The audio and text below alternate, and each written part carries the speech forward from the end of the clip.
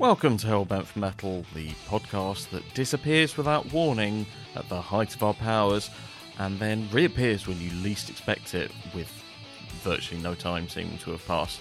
Kind of like at the gates, but much more fabulous.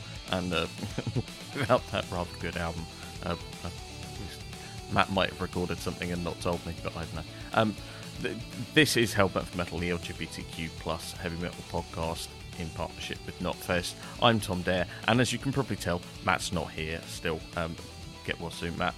Unfortunately, I've not been very well either, and combine that with a veterinary emergency and a bunch of drama away from the pod, and all of a sudden the getting together to chat about music and campery for an hour a week has not been the highest priority.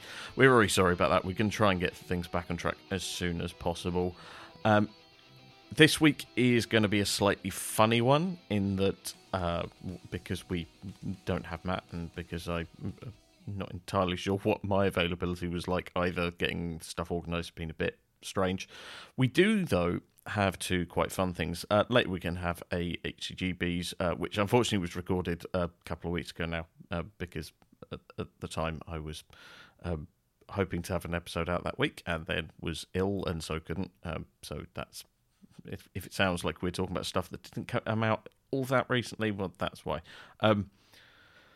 But first, we're going to hear from a musician in a band we've heard from before. Not the musician, the band.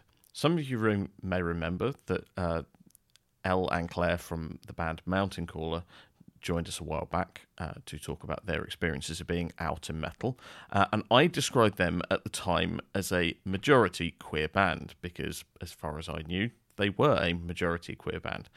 What I didn't realise was that they were a wholly queer band, because the other member at that time was not very public about it.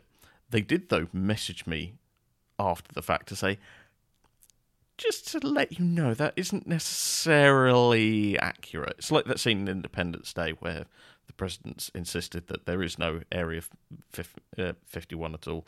Then the Secretary of Defense says, Mr. President, that's not entirely accurate, in the most nasal voice you've ever heard outside of someone in a sci-fi film who's wearing a prosthesis over their nose and so literally can't talk through it. Anyway, I said at some point, would you like to come on? And as time's gone on, I've kind of been more aware that we should make that happen. So I got in touch with Max, who is the drummer in Mountain Caller, and we had a chat. Hello, I'm Max. I play drums in Mountain Caller. My pronouns are he, him, and I am pansexual. And what's your experience of being out in the scene? I'm aware that is a slightly interesting question in your case.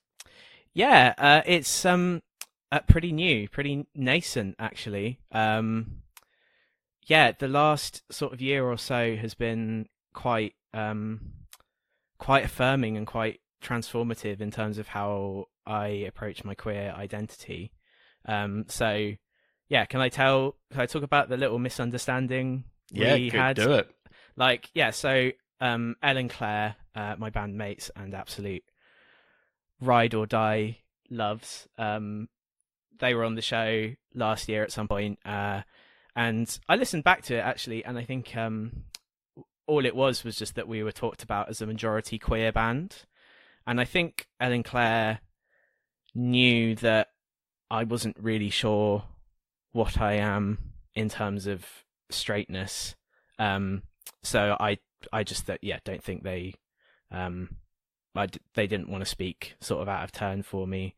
And I didn't really think I minded people assuming I was straight. I didn't really think I cared what people thought until then, and it kind of it disconcerted me somehow, and to the point where I was like, well, why is this kind of pushed such a button? Because I think it was assumed that I'm straight, which there was no reason to believe otherwise for you. But I think I was kind of still struggling with a bit of imposter syndrome, basically, sort of pan and bi, sort of not being properly queer imposter syndrome. So there was a touch of the old.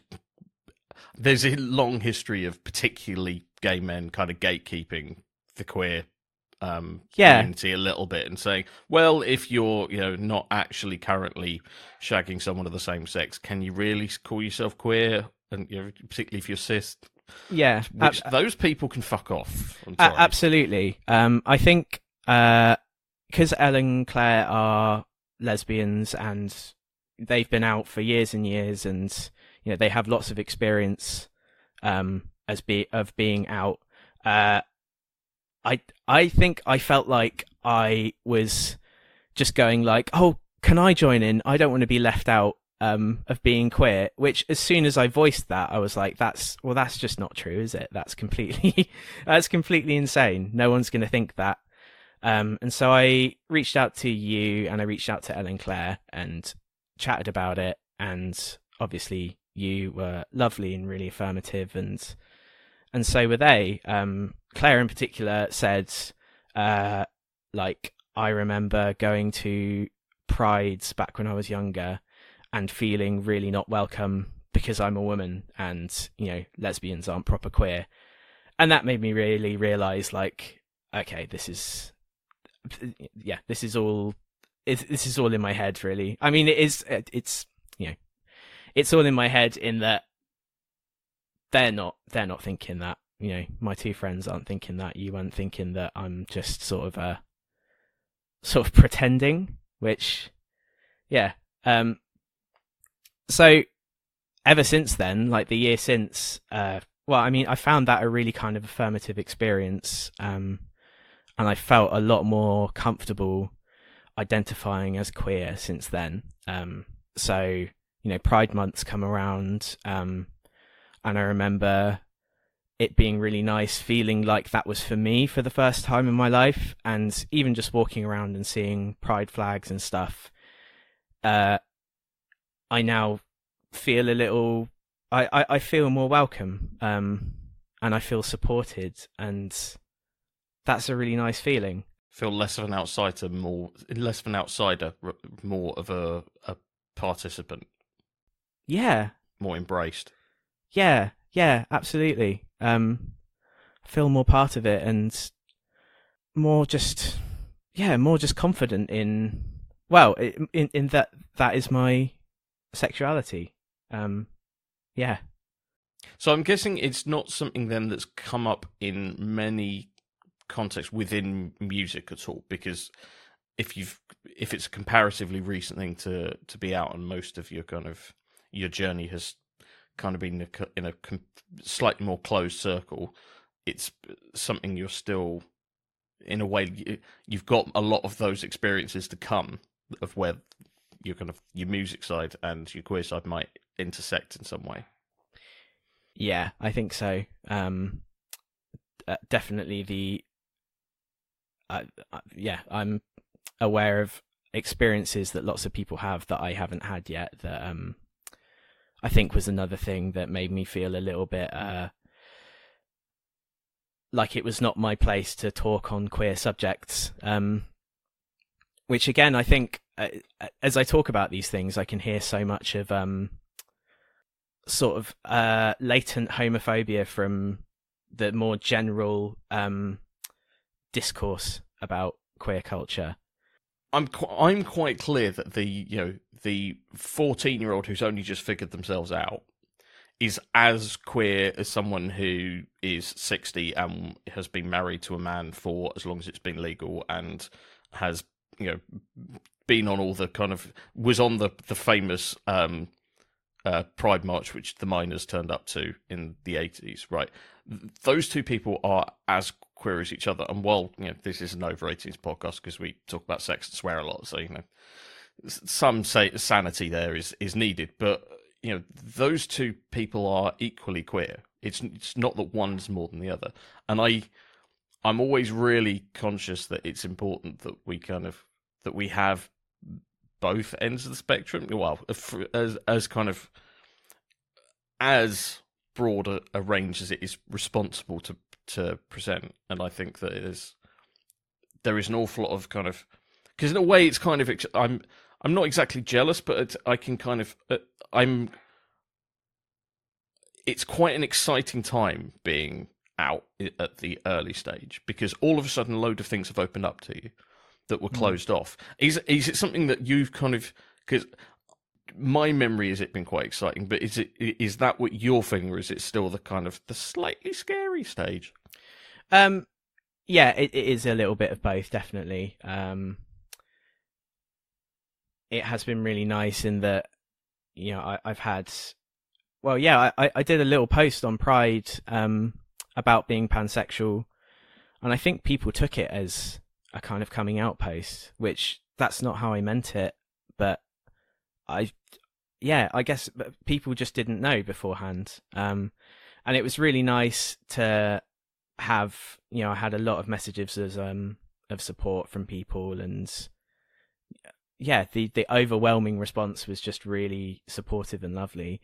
There are a couple of comments like people saying, "Oh, you're too good a musician. I don't care about your sexuality," which, yeah, I think on the surface I can see why they'd think that was supportive, but then I was like, well, no, I don't need to compensate for my sexuality by being a good musician.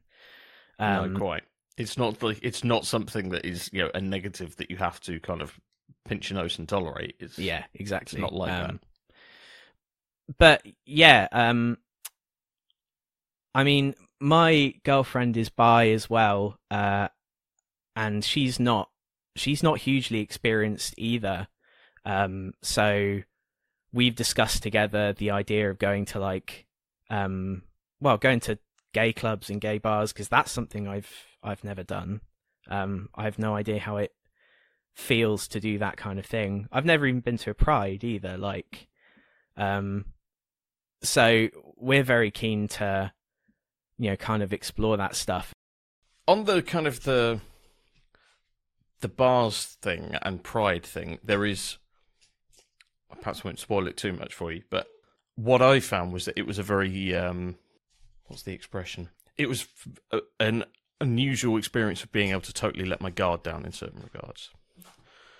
And that you can kind of, the things that you go, maybe I should not do that in public. And particularly if you've got kind of things that you're aware make you look a bit gay, which I do. You can say, fuck it, I can do it. And I don't mean like grabbing a guy and trying to suck his face off, because, yeah, that does make you look a bit gay. I'm talking more like hand gestures or body postures. Yeah. I mean, in terms of body language and stuff, I have very little control over my body language. So I think that's just something I have to deal with is, but I'm aware that I do have some very camp hand gestures. I have a camp little, like I put my hand on my hip all the time. So it's kind of the Minnie Mouse pose. Yeah, the Minnie Mouse pose. I think the kind of the obvious question then is, do you feel quite confident from what you've experienced that actually this kind of the space you're moving into is one where you will be safe and accepted? Or do the kind of the comments of, oh, you're too good a musician, I don't mind, which, by the way, I totally get what you mean there. Yeah. Are you kind of concerned that might be hiding some things, some slightly choppier water you might have to navigate at some point? Yeah, I'd say so. My immediate friendship group, firstly, Mountain Caller is obviously a very safe, very encouraging space that I can talk about this stuff in. And that's a really lovely, welcoming space. My girlfriend's also very fine with it and very comfortable talking about it, and same with my housemates. I think, and then my family is a weird one. I think we're very, my background is very middle class, very polite, very not wanting to offend anyone. So I think what latent homophobia there is very subtle and is very beneath the surface. So right, I guess that is where, like, yeah, if I start to be a little bit more out, it's difficult to know how that's going to be taken. But then, yeah, I've had a couple of family members reach out and say, "This is great. I love you. Like, happy for you." In fact, my gran, she sent me an amazing message saying, "Does this mean you're still monogamous with your girlfriend?" And I was like, yes, it does. And she said, "Does this have anything to do with you being cis?" And I was like, no. I love that she asked that question. I explained what being cis means, basically. And then she sent me back an article about this guy back in the 50s who was doing pioneering sort of gender affirmation surgery. And she was like, I cared for a lot of these patients after they came out of surgery, and it was lovely to see how much better they felt about themselves and much more themselves they were. So I was like, oh my God, like, yeah, I had no idea that my gran had done that. So yeah, I guess it's a double-edged sword. I found out that a lot of people are really open and lovely about it, but yeah, other people, you kind of got to tread a bit more carefully, haven't you? Have the music spaces you've occupied before you came out given you kind of any expectations, positive, negative, or not, or neutral? I'd say earlier on in my music career, I used to play in quite a lot of blues rock bands. And again, I don't think that's a very progressive sort of scene. I think attitudes towards being gay and being queer, again, I think we're on the surface, accepting, but like definitely loads of sort of latent homophobia that isn't being addressed or being considered. But then getting more into the heavy scene, I used to be in a hardcore band, and all those guys, like, I know, if I was in this situation now, they'd be just as supportive. Like, that was a very safe, welcoming space. And I think, my experience of the underground hardcore scene, like, has been very positive in that respect. I mean, yeah, we played with Pupil Slicer back in the day. So yeah, it felt like there was good representation on the sorts of bills we were playing. So yeah, but at that point, I don't think I was, considering myself queer. Really, I didn't really know what I was. So yeah, I didn't think about it, I guess. No, but the reason I ask is that I, at a point where I would certainly not have considered myself gay yet, I was very confused. When me being kind of in various metal spaces did intimidate me slightly, because it was, you got to remember, this was kind of the era of nu metal. It felt very much like a space where it wasn't okay to be queer, and that definitely kind of influenced my attitude to how welcome I expect to find the scene. And it's kind of, it does interest me as to, because for you it's a much more recent memory, as to whether that, those kind of experiences have, particularly the hardcore scene, because the hardcore scene is much more welcoming sometimes. Yeah. Most of the time, actually. Yeah. Most of the time, just not universally.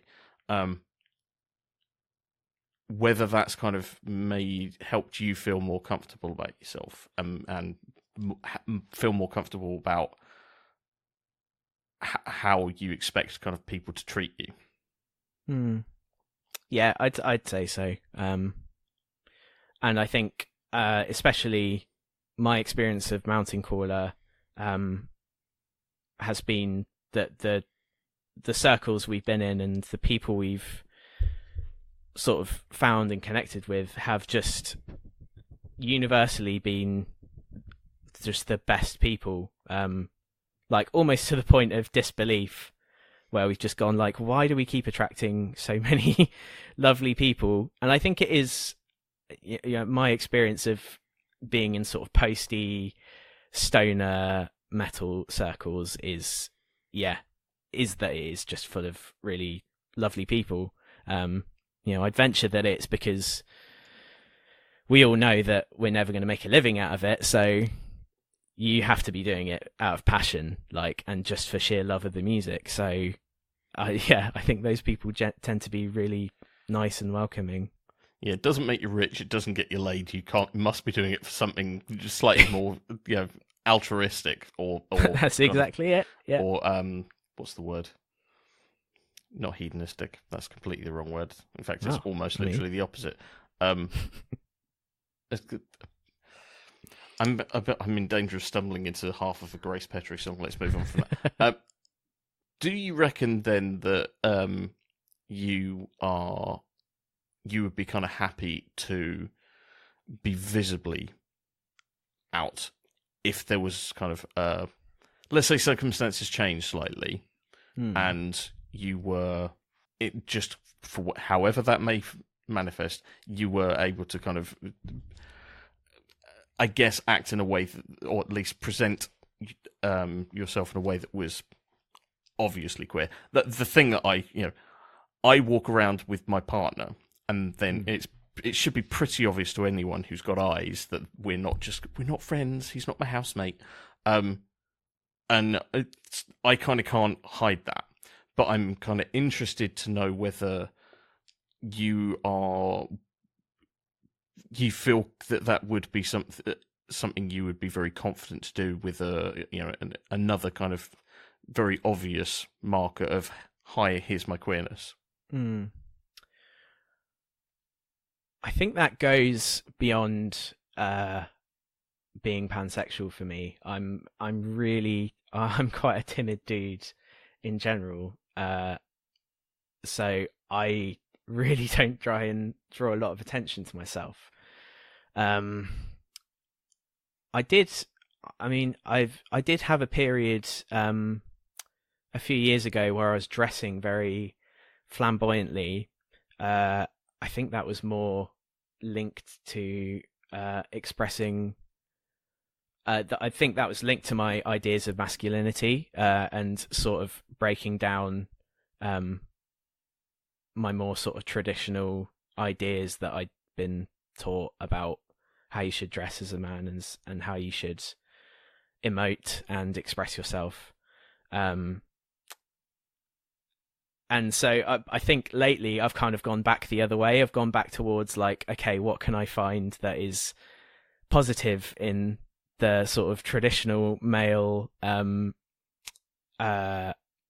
idea and construct. So, and that, I don't know, I guess that doesn't overlap a whole lot with what people would look at and go, yeah, they're definitely queer. No, but if a cis dude wears, is visibly, wearing makeup or wearing, slightly not effeminate but feminine clothes, that can very quickly be interpreted as a queer thing, without people kind of being too stereotypical. Like, have you seen Sex Education, right? Yes, yeah. Right, so there's the scene where there's an episode where the character who is definitely gay is wearing essentially a skirt. Right? Yeah. It would be very difficult to see that and read that as someone who is cisgendered and heterosexual, right? Yeah. And it wouldn't be, you wouldn't be kind of making offensive stereotypical judgments. That would be quite a reasonable conclusion. So that it is possible to kind of express yourself in a way that does make you noticed, and it's as to whether people feel comfortable in metal doing that I'm not entirely sure about yet. As much as I think metal's progressed, I think the uniform is so much an ingrained thing that I'm not sure how it would react to that. Yeah, the uniform is still very much a thing in terms of wearing black and stuff. I'm doing it. It's my default. Yeah. I mean, yeah, black's a great color. Got nothing against it. I don't know. It's hard for me to comment on on how I'd feel in relation to the metal scene, because I still don't think I've got that confidence in myself yet. I think that's Sure. something I'm still working on. And yeah, it's it's even coming out the more we talk, like how I think a lot of this is me still coming to terms with who I am and my sexuality and stuff. And so I guess that's a journey I've still got to go on, kind of irrespective of what other, how other people respond to it. Fair. Well, if you do progress down the journey and realise, actually, Tom, can we talk about this, because this has really bothered me, or this has kind of really has been a really positive thing that I'd really like to shout about, by all means, get in touch, because this has been interesting. I hope this hasn't been too traumatic. But thank you very much for chatting to us. It's been very, very interesting. It's been good. Yeah. Yeah, I mean, I've been horribly nervous, as I think you've been able to tell, and I think, as we talk through this stuff, it's I just find I can see so many things that I'm still kind of yet to explore. But it's nice. I mean, if any of this is usable, I'm very, very happy for you to put it out, because I like the idea that someone is talking about their experiences at this stage. I don't feel like, because I do look at a lot of discourse in kind of queer communities, and it's a lot of people who seem quite comfortable with who they are. So yeah, when the offer came to come on the show, I did think it'd be kind of cool to talk about maybe still having quite a lot to figure out in relation to it. And I think that's an important perspective to hear from, because like most of the time, the people who want to talk to us are people who are like, yeah, I'm really confident in myself and I want to talk about it, which is brilliant. But not everyone's got there yet. In fact, there are always people who are still working out, what they feel about this and who they really are, because it's not all of it's easy. Yeah. Some people find it that way. A lot of people don't. There are plenty of people who are still figuring themselves out in even years after they came out. So I'm very grateful that you felt that you could share that perspective. So thank you very much. That's okay. Yeah, thanks for having me. And I think it is, being pan, I think is another reason why it's taken me so long to get there, because when I've started having sort of feelings for men as well as women, the kind of options that you're given are, well, are you gay? Are you bi? And neither of those felt right to me. So yeah, kind of seeing people use the word pansexual and it being more about, I don't think really kind of gender almost isn't a factor in terms of whether I love someone or feel attracted to them. And I think that's, at the end of the day, I think that's the point of kind of confidence that I've come to, is knowing that that's who I am, and that I am, and that is validly queer, and that I have a place in queer circles. And I think that's an important thing to highlight as well, because most of the people who we talk to have something that is a slightly more traditional label. There are exceptions, but for most people it's gay, bi, trans, or non-binary, and they're kind of, those are fairly not common, but they're frequently enough things, that labels that people use to identify themselves, that it's kind of it sometimes overlooks that that's not the limit of the community. That there are more kind of, there are people who don't feel that those really apply to them, but would, are by any sane definition queer. I always love the description Joe Lycett uses for his panness, I love Joe Lycett generally, but one thing he's been great recently, isn't he? Oh, he's absolutely ever since priceless. You said he was trouble. Yeah, he's been proving you right. Yeah, I'm not wrong. No. Because one thing that he said is that he doesn't. The reason he prefers Pan to Bai is that it's not based on gender. Because sometimes he'll just look at a thigh and go, "Whoa," and it kind of doesn't matter what the gender or gender identity is of the person it's attached to. It's just, "Whoa, that's a thigh." Right? That's so true. Yeah, and which is something that, for me, as someone whose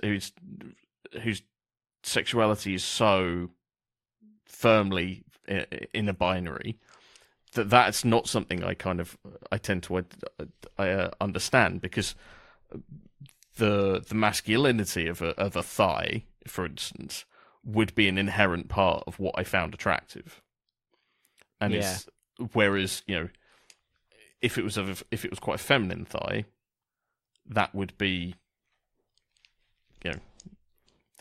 If you can hear a scrabbling sound, by the way, my dog is turned into a chaotic arsehole. I know. What a dream. Yeah. No, it's not a dream. He's awake. He's tired and doesn't realise it and wants to be a dickhead. He's at that very special age where a dog has one thing on its mind: carnage. Yes. And disobeying me. Not disobeying, he just ignores me. He's just at that stage where he's like, I don't need to listen to anything. I'm so chaotic. Anyway, I've digressed. But anyway, for my experience of that is very gendered. And it's an important thing for me to kind of step back and acknowledge that that's not everyone's experience. That some people, it's completely irrelevant. It's just God, that's hot. And the how much hair it's got or what the shape is exactly doesn't kind of really come into it. It's just, And the same goes and same thing with personalities. That someone who's got a very appealing, charismatic personality can be hot irrespective of the gender for some people. Yeah, that's it. It's the thing that people that a lot of people share about pansexuality is the Schitt's Creek wine clip. Have you seen that? No, I don't think I have. I don't like that show, so I know you talked about Schitt's Creek on the show, and I do want to say they don't stay horrible the whole time. They get much nicer. So if you can put yourself, if you're willing to. Oh, is this one of those times that people say, well, yeah, but Breaking Bad was really boring for 2 seasons, but after series 3, and I go, I don't have time for that. Even that. It's not like It's Always Sunny, where they're just awful and they never change, and that's meant to be why it's funny. It becomes one of the most heartwarming, lovely shows that I've ever seen. And there's a scene where bear in mind, my objection to people being horrible and that being the source of humour is have low tolerance. It's not low tolerance. It's no tolerance. Tolerance. It is absolutely like nails down a blackboard. I have to turn it off. I have to get away from it. That's fair enough. But there's a scene where one of the characters who,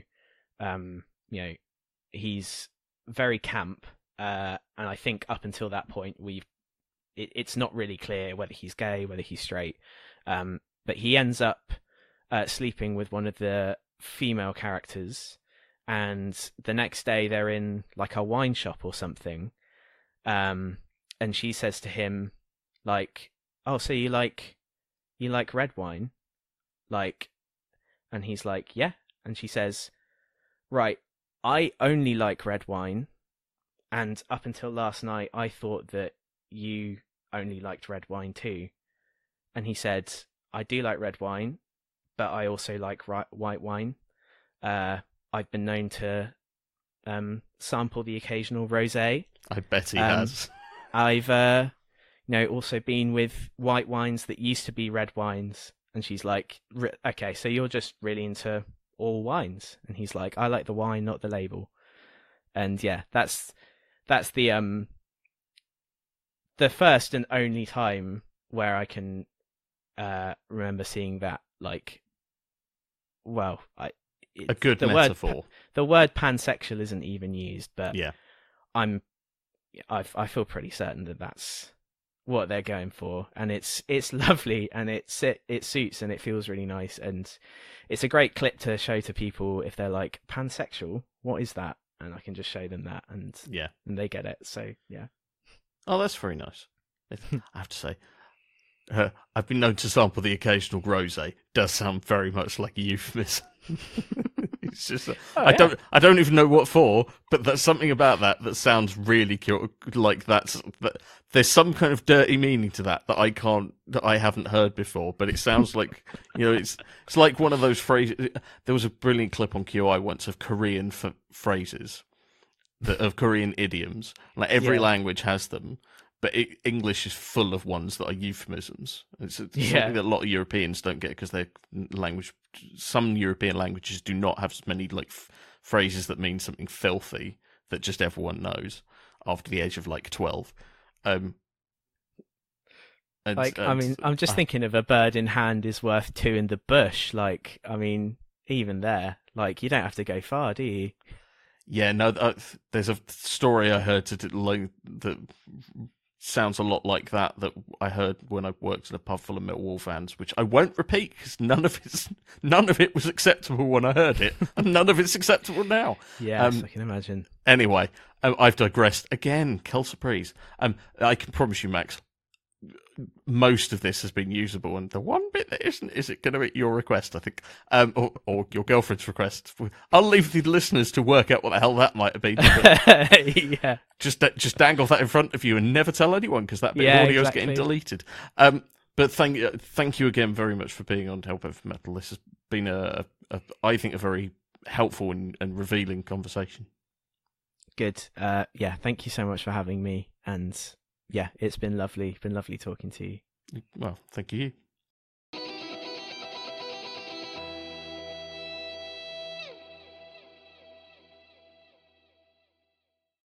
We swagger like we own the fucking joint, because we do, into the Hate Crew Gay Bar. This is where we come every week to top up the jukebox with new music we are nuts about right now.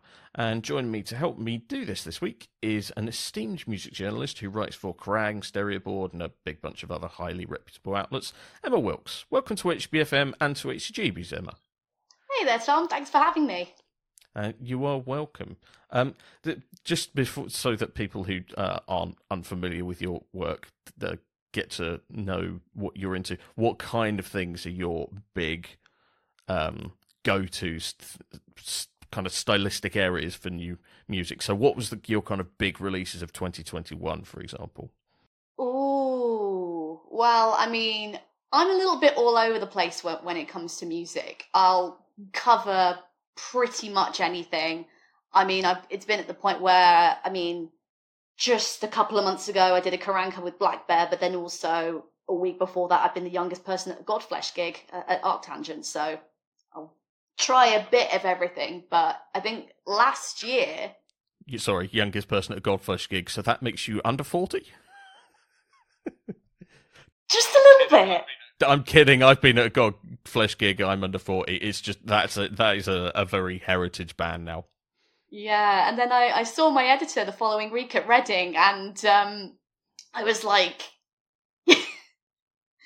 well, that was an experience. That was a thing that I did. I was like, well, but anyway, as I was saying, releases of 2021, it often tends to be. I kind of started out within the sort of my own sort of journey and quote marks, double quote marks, as very much an emo person, a pop punk person, and then I've sort of learned more and more about metal as I've grown up. But the metal releases usually tend to be like at the top of my album of the year lists. I think last year, Every Time I Die was up there, Merle was up there, Sleep Token was up there. You can kind of call the metal a little bit, but also then I had, God, I can't remember the list off the top of my head now, but I mean, if I look at my 2022 list, I've got stuff in my top 10, like Rolo Tomasi and Zeal and Ardor, love those records, but then also Nova Twins and Static Dress.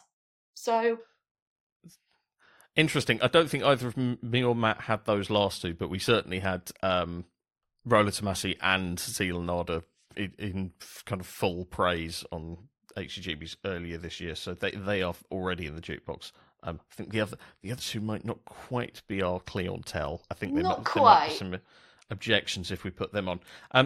For anyone new here to know what the hell I'm talking about, we don't know what we've picked until we've started the record, so it's entirely possible we've got the same thing. I don't think we have, but it's possible. And we are not reviewing records, because there are other pods out there that do that. If you want that, it's not us. We are simply saying why what we've picked is really good and we love it, and then talking about that. We can pick as many as we like, but we do have a time limit, so the more we pick, the less time you get to talk about each one, which means that I may have created a rod for my own back this week, but we'll get to that. Emma, what have you brought in for the jukebox? So I have brought in something that's a little bit... It's left field, but it's kind of left field for me because it's from a genre that I've not gotten really, really deep into. It's not the genre I'm most au fait with, but actually that's kind of half why I find it interesting and half why I think it's good to talk about. So the record I am bringing into the jukebox is Celebrity Therapist by the Callous Dow Boys. And just for a bit of context, they are an American mathcore septet. So there's 7 of them. You got somebody on violin, you got somebody on saxophone, you got all sorts of strange things going on. And looking over some interviews that they've done sort of in the run-up to the album, it only came out at the beginning of September. Cast and Paste basically described their sound as 2 songs fighting, which is... yeah, I would agree with that. It's one way to put it. I heard it and thought, well, it's kind of like my ADHD set to music, because they'll start off doing sort of your standard mathcore. It's just sort of those sounds that's just sort of a bit erratic all over the place, vocals like a barking dog, time signature is yes, but then it'll just switch into something else completely, and it shouldn't work. Like, those sounds should jar, they shouldn't work next to each other, but they somehow, I don't know what they do with it, they make it work. I don't know what it is at all, but I mean, there's something about it, even though it's not even necessarily a confusing record, but it's one of these records it changes so swiftly and into something completely different. You don't know where it's going to go next. It's one of these things. It's almost like, I think the best way I can describe it is I went to a lot of theme parks as a child, and I think if you've been on one of those roller coasters that sort of unexpectedly sort of stops and then jerks round, it's like that, but you go with it, and you've got to suspend your disbelief with it, but it's the sort of thing that almost kind of makes you laugh in a nice way. Not this is ridiculous, but it's awesome, and I'm having fun with it, and I'll just let them take me wherever. But what also I find really interesting about this record, and actually what I think is definitely sort of sets it apart, is actually the melodic component of it, because there'll be passages that are kind of chorusy but not quite, or at least passages that you will use clean singing, and even though it's not quite, it's still, and it's more in a more regular time signature, and even though like it's still, how do I describe it? I mean, even though it's... Oh God, I've lost my train of thought now. That's fine. Do you mind if I ask a question? Ask away. Because I had got recommended this a while back by loads of people. Everybody on metal Twitter loves it. Except me. Because I heard about a song and a half and went, it sounds like someone heard Dillinger Escape Plan and went, yeah, we can go wackier.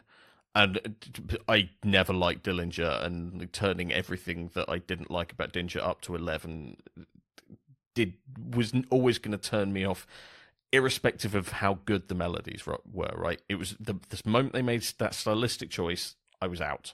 So I'm really interested to know what it is that everyone's kind of feeling when they're listening to this and going, "This is great," because it's so not me that I just have nothing sane to say.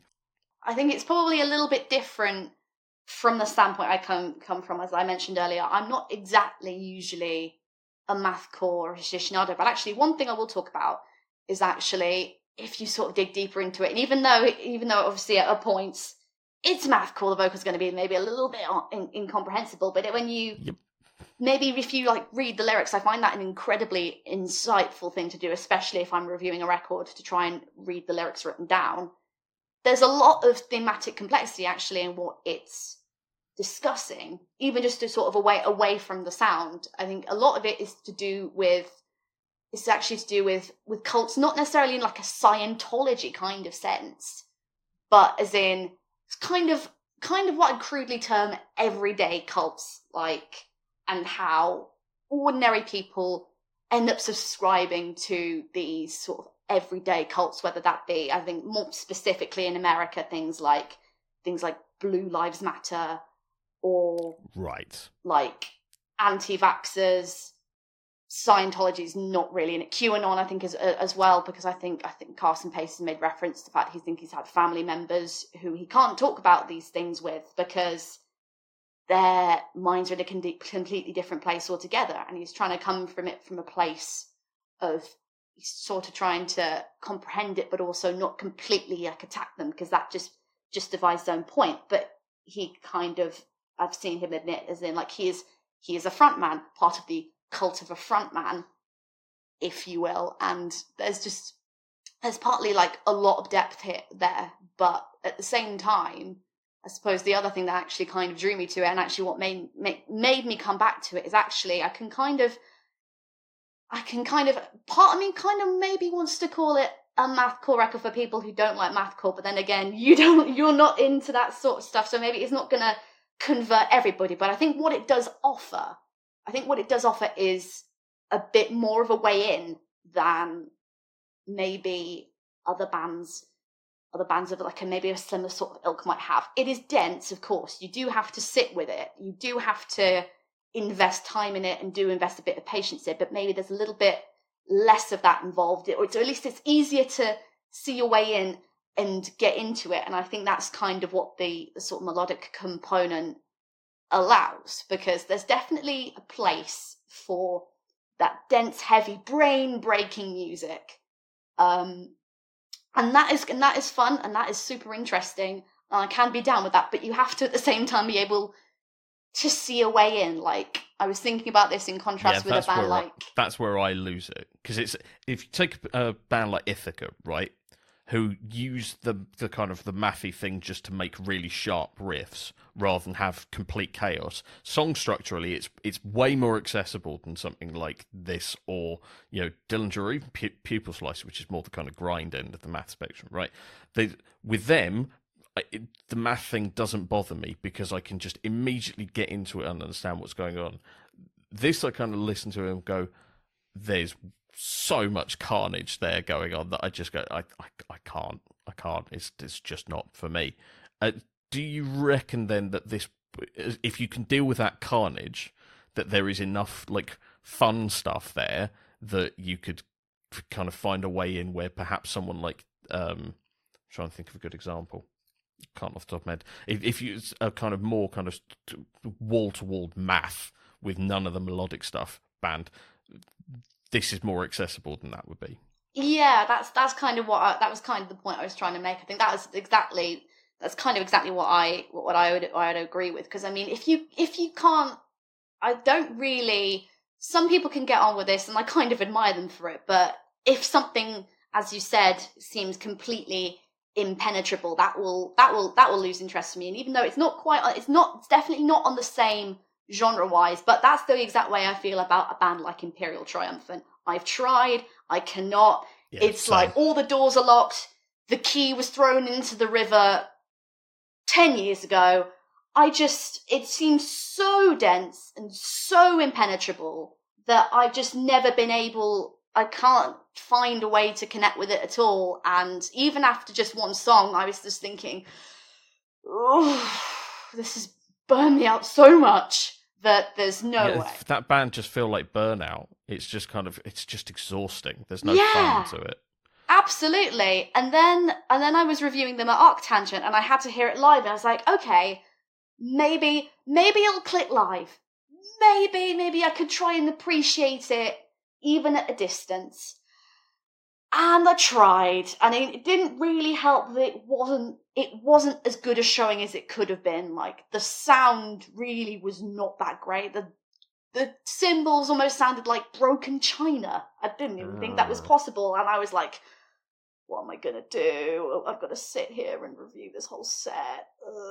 But I tried, I couldn't, but Callous Cowboys, however, once you suspend your disbelief, accept, okay, yep, this is going to be chaotic. This is going to go in a million different directions at once.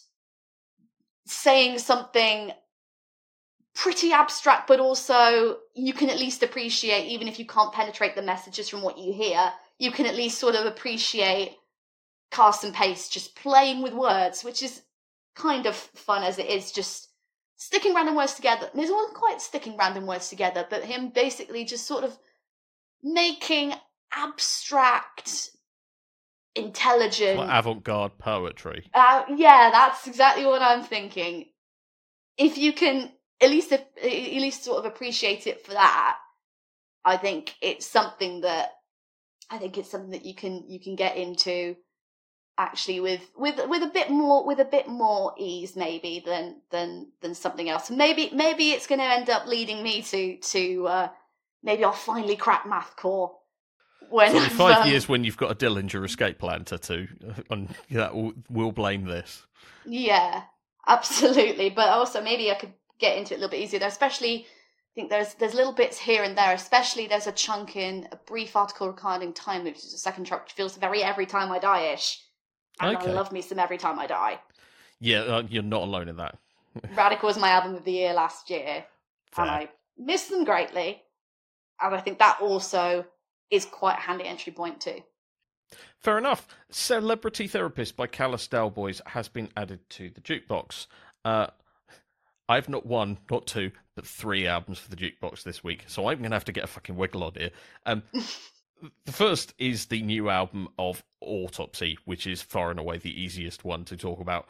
The album is called Morbidity Triumphant. You can probably guess by a band called Autopsy and the album being called Morbidity Triumphant where this is going. It's death metal. In fact, Autopsy are this legendary death metal band. They're one of the first death metal bands. Their debut album came out in the 80s. They probably the greatest West Coast death metal band, probably. Certainly one of the... There are a lot of people... There was a whole wave of Swedish death metal that emerged kind of out of nowhere about 15 years ago, which... Here's a 6 Degrees of Kevin Bacon, or 6 Degrees of Shane Embury, as it used to be in Terrorizer. 15 years ago, there was a big wave of bands that came out of Sweden playing death metal, that was clearly influenced by Autopsy, and the kind of hallmark band for that scene, the one that kind of sprung a load of others, was a band called Repugnant. Which band did they become? Think mega big. Ghost. Tobias Forge was in Repugnant, was one of the principal songwriters of Repugnant. So he both launched a wave of Swedish death metal and then became one of the biggest heavy metal bands in the world, kind of on his own, which was impressive. Anyway, Autopsy split up for a long time, came back, did 4 albums in 4 years, and then kind of didn't do anything else for 7 years, give or take the odd random EP. And I thought that was kind of them winding down to retirement. And then this came out, and I went, God, I've missed this band. They're fucking great, and I just love them. It's really fun. It's kind of doomy at times, and then really fast and aggressive at times, and it sounds. It's just that noise is kind of what you sum them up. Have you heard this one at all? I haven't actually, because I think, what was I listening to? I think I was probably still paranoying, and it's very, very not metal of me. But, I mean, range, I guess.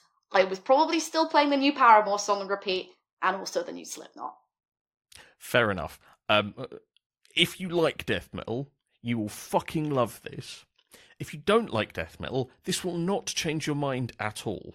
If you haven't heard any death metal, don't start here. It's not the easiest way in. It's just this is one for death metal fans. If you've tried Autopsy before and didn't like them, you're also not going to have your mind changed by this. It's an Autopsy record. I am having a bloody brilliant time with it because it's fucking great at being an Autopsy record. I will say though that if you haven't heard any kind of doomy death metal, but you like death metal, this is a very good place to start that, because although there are some doomy stuff, it's not kind of real. It's not death doom, where it's kind of 10 minutes long songs that make you feel like the world is ending. So there.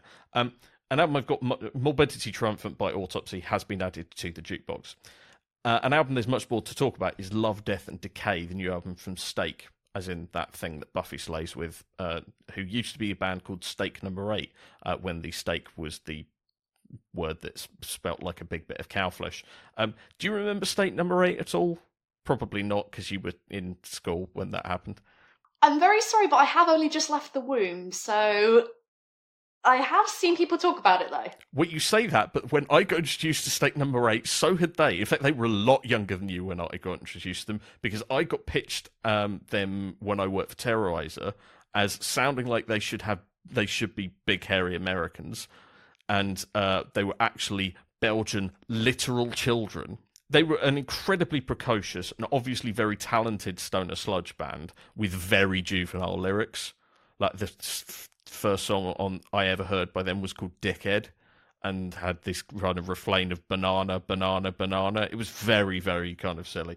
And they changed their name to Stake when they grew up, both musically and lyrically, and they're now an absolutely brilliant kind of post-metal band, but there's also what sounds like some Deftones in there as well, which, you know, it's different singers, so I don't mind too much if it's in the context of all the other stuff. There's a lot of psychedelia, like you can tell they came out of the stoner sludge scene, because they've definitely listened to some stuff rooted in the 1970s, and there's also the occasional kind of jazzy, not mathy, but just kind of like off those kind of intricate rhythms. It's really atmospheric, it's really emotional and powerful, and I keep getting completely lost in it. Have you heard this one yet? I haven't. I need to get on it, but you had me at post metal and you had me at Deftones, if I'm honest, because obviously I have large soft spots for both of them, especially Deftones. Anything in the vaguely sort of Deftonesy sort of vein, even stuff like I'm mildly obsessed with Loathe. I love the new Thornhill record that's come out. So okay, Loathe is definitely a good reference point then. I'm gonna love this then. Yeah, it's not the same, but there's some kind of that kind of emotional intensity is definitely common.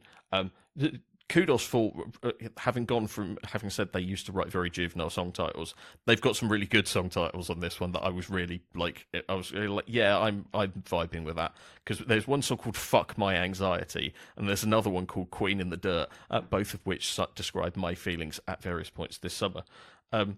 It's also just like all the bits that construct it are really good. Like, it's really good riffs, it's really good atmospherics, it's really good it's well produced, it's really well produced, and the vocals are really good. They've got that kind of I can go a bit breathy thing, but there's also load more dynamic stuff to it. It's really varied. It's not like one thing.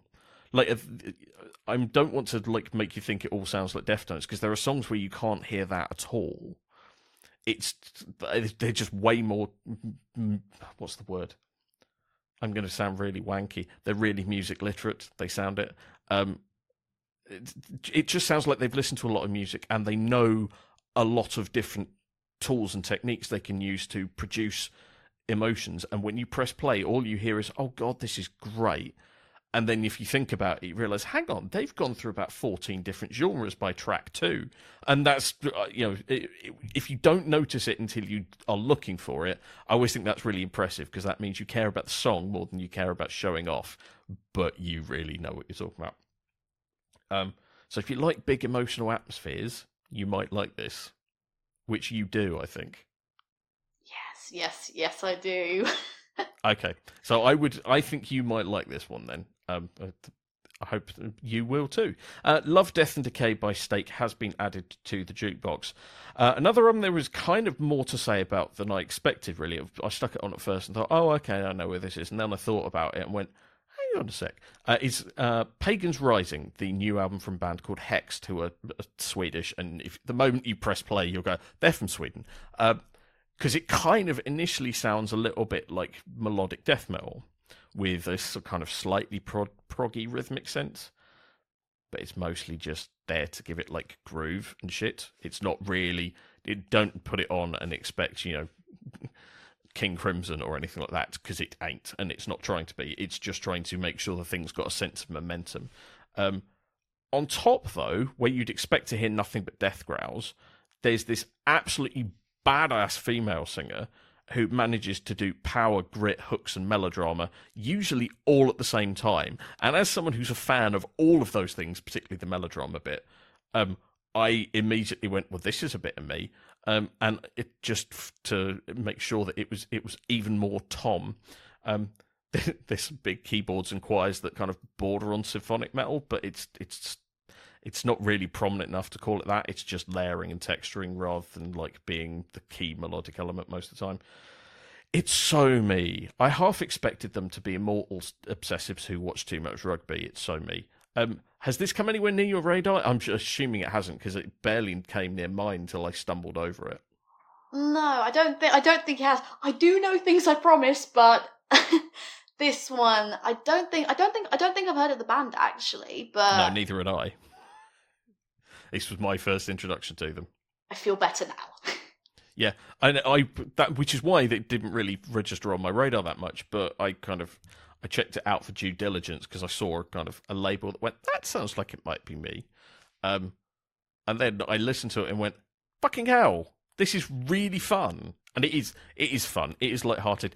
It's so OTT in places. There's one bit where the kind of everything goes soft and drops away, and the thing goes, now, hey, run, and it's so breathy and OTT. I'm like, oh my god, this is so Thesp.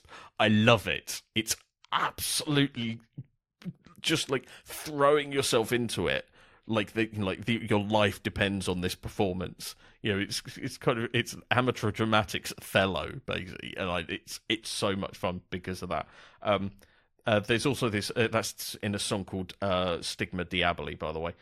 There's also this really, really cool interplay, because there is a harsh male singer who's sort of death metal-y, but there's also some melody in there as well. But it's all power, right? So don't think that this is going to sound like Nightwish because there's a female singer. Like if you've heard Floor Jansen in other bands, it sounds more like that than Nightwish.